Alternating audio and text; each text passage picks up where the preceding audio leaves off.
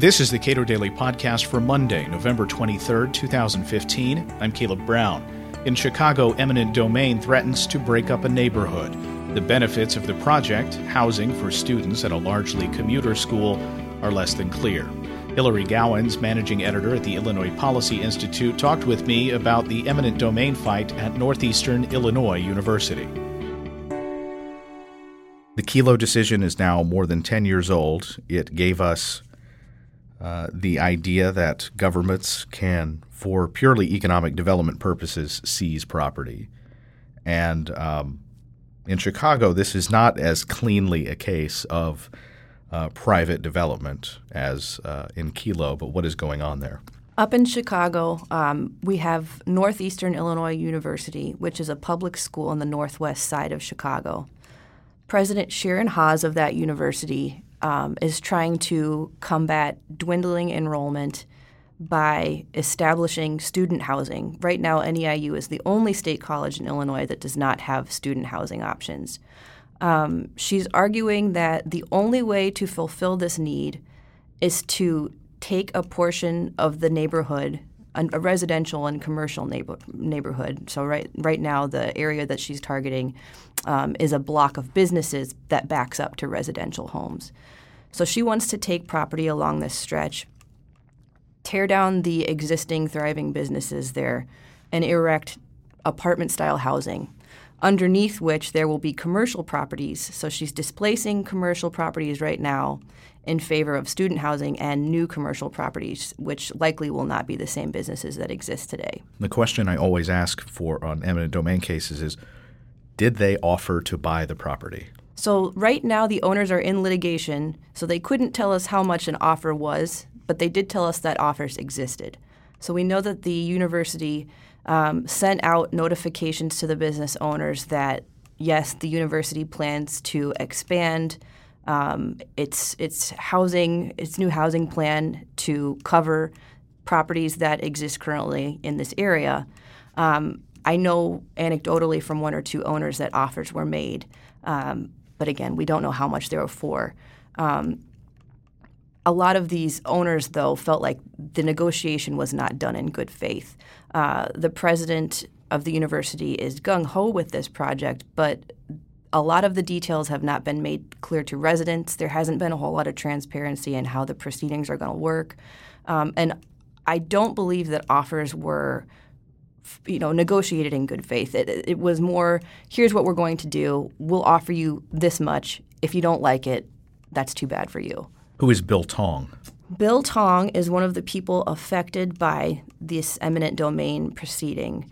Bill Tong's grandfather purchased property along the neighborhood in question up near Northeastern Illinois University. He purchased it in 1954 and built a two-story brick building on the bottom of which existed his family's business called Tong's Tea Garden, a Chinese restaurant.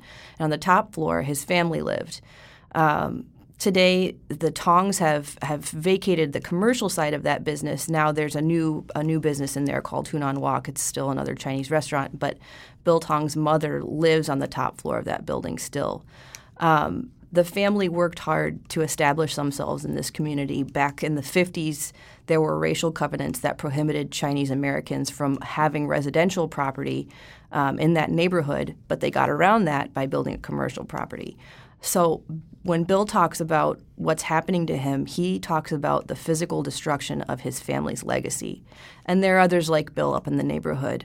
This is a common story. This is an immigrant neighborhood. This is a blue-collar neighborhood. It's one of the last places in Chicago that's safe, where you can, afford to make a good living and live at a reasonable price. And this is being taken from people like Bill Tong. But this is a public use.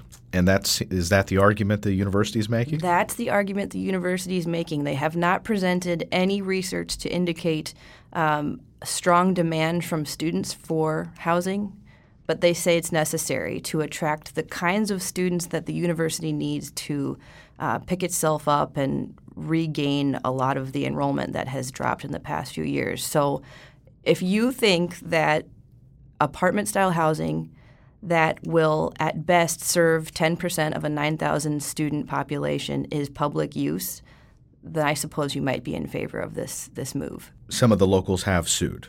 Mm-hmm. So where is that? They've been in court for months, more than a year. And the longer this battle takes, the more likely that people are to start settling. So right now there are 6 owners that are fighting back against the university's use of eminent domain.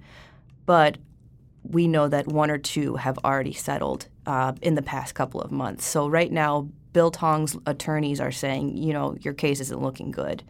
So he's being advised to settle as well. What's really important to remember, eminent domain is sort of an abstract idea. A lot of the time when people think about this, they think about the government trying to buy a cornfield from a farmer who's just holding out to get a sweet deal so that they can build a road.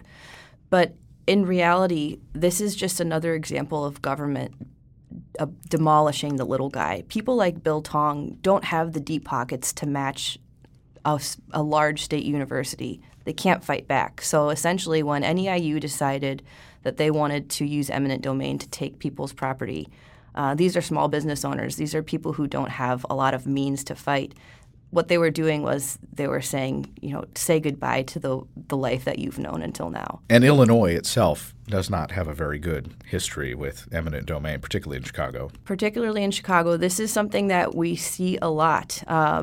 Just recently, Roosevelt University, another public university, did something very similar to erect a gigantic, almost skyscraper-looking building downtown. This happens a lot, unfortunately. Northeastern Illinois University is just the most recent case, and we hoped and worked hard to see if we could stop the proceedings, but unfortunately, once again, we think that this large government entity is going to be able to outspend and bully property owners into losing out. To what extent has economic development been a part of the argument on behalf of the university? It's been a big part of the discussion. When the president of the university talks about why they need to pursue this project, she calls the neighborhood blighted. And she does that strategically. She knows that the neighborhood has not been gentrified, so it doesn't look like some of the other neighborhoods surrounding it. It doesn't have a Starbucks yet. So she's using the term blighted to strengthen her argument. She's saying that by developing these apartment-style properties and establishing new commercial properties that are bright, shiny, and clean and new, the community is going to benefit because there will be more jobs, there will be a more attractive commercial area in the neighborhood. But the residents don't want this. They're up in arms. They love their community. They love the businesses that exist today. And if you ask anybody who lives in that neighborhood, they're going to tell you it's not blighted. Hillary Gowans is managing editor at the Illinois Policy Institute. You can read more about the uses and abuses of eminent domain at our website, cato.org.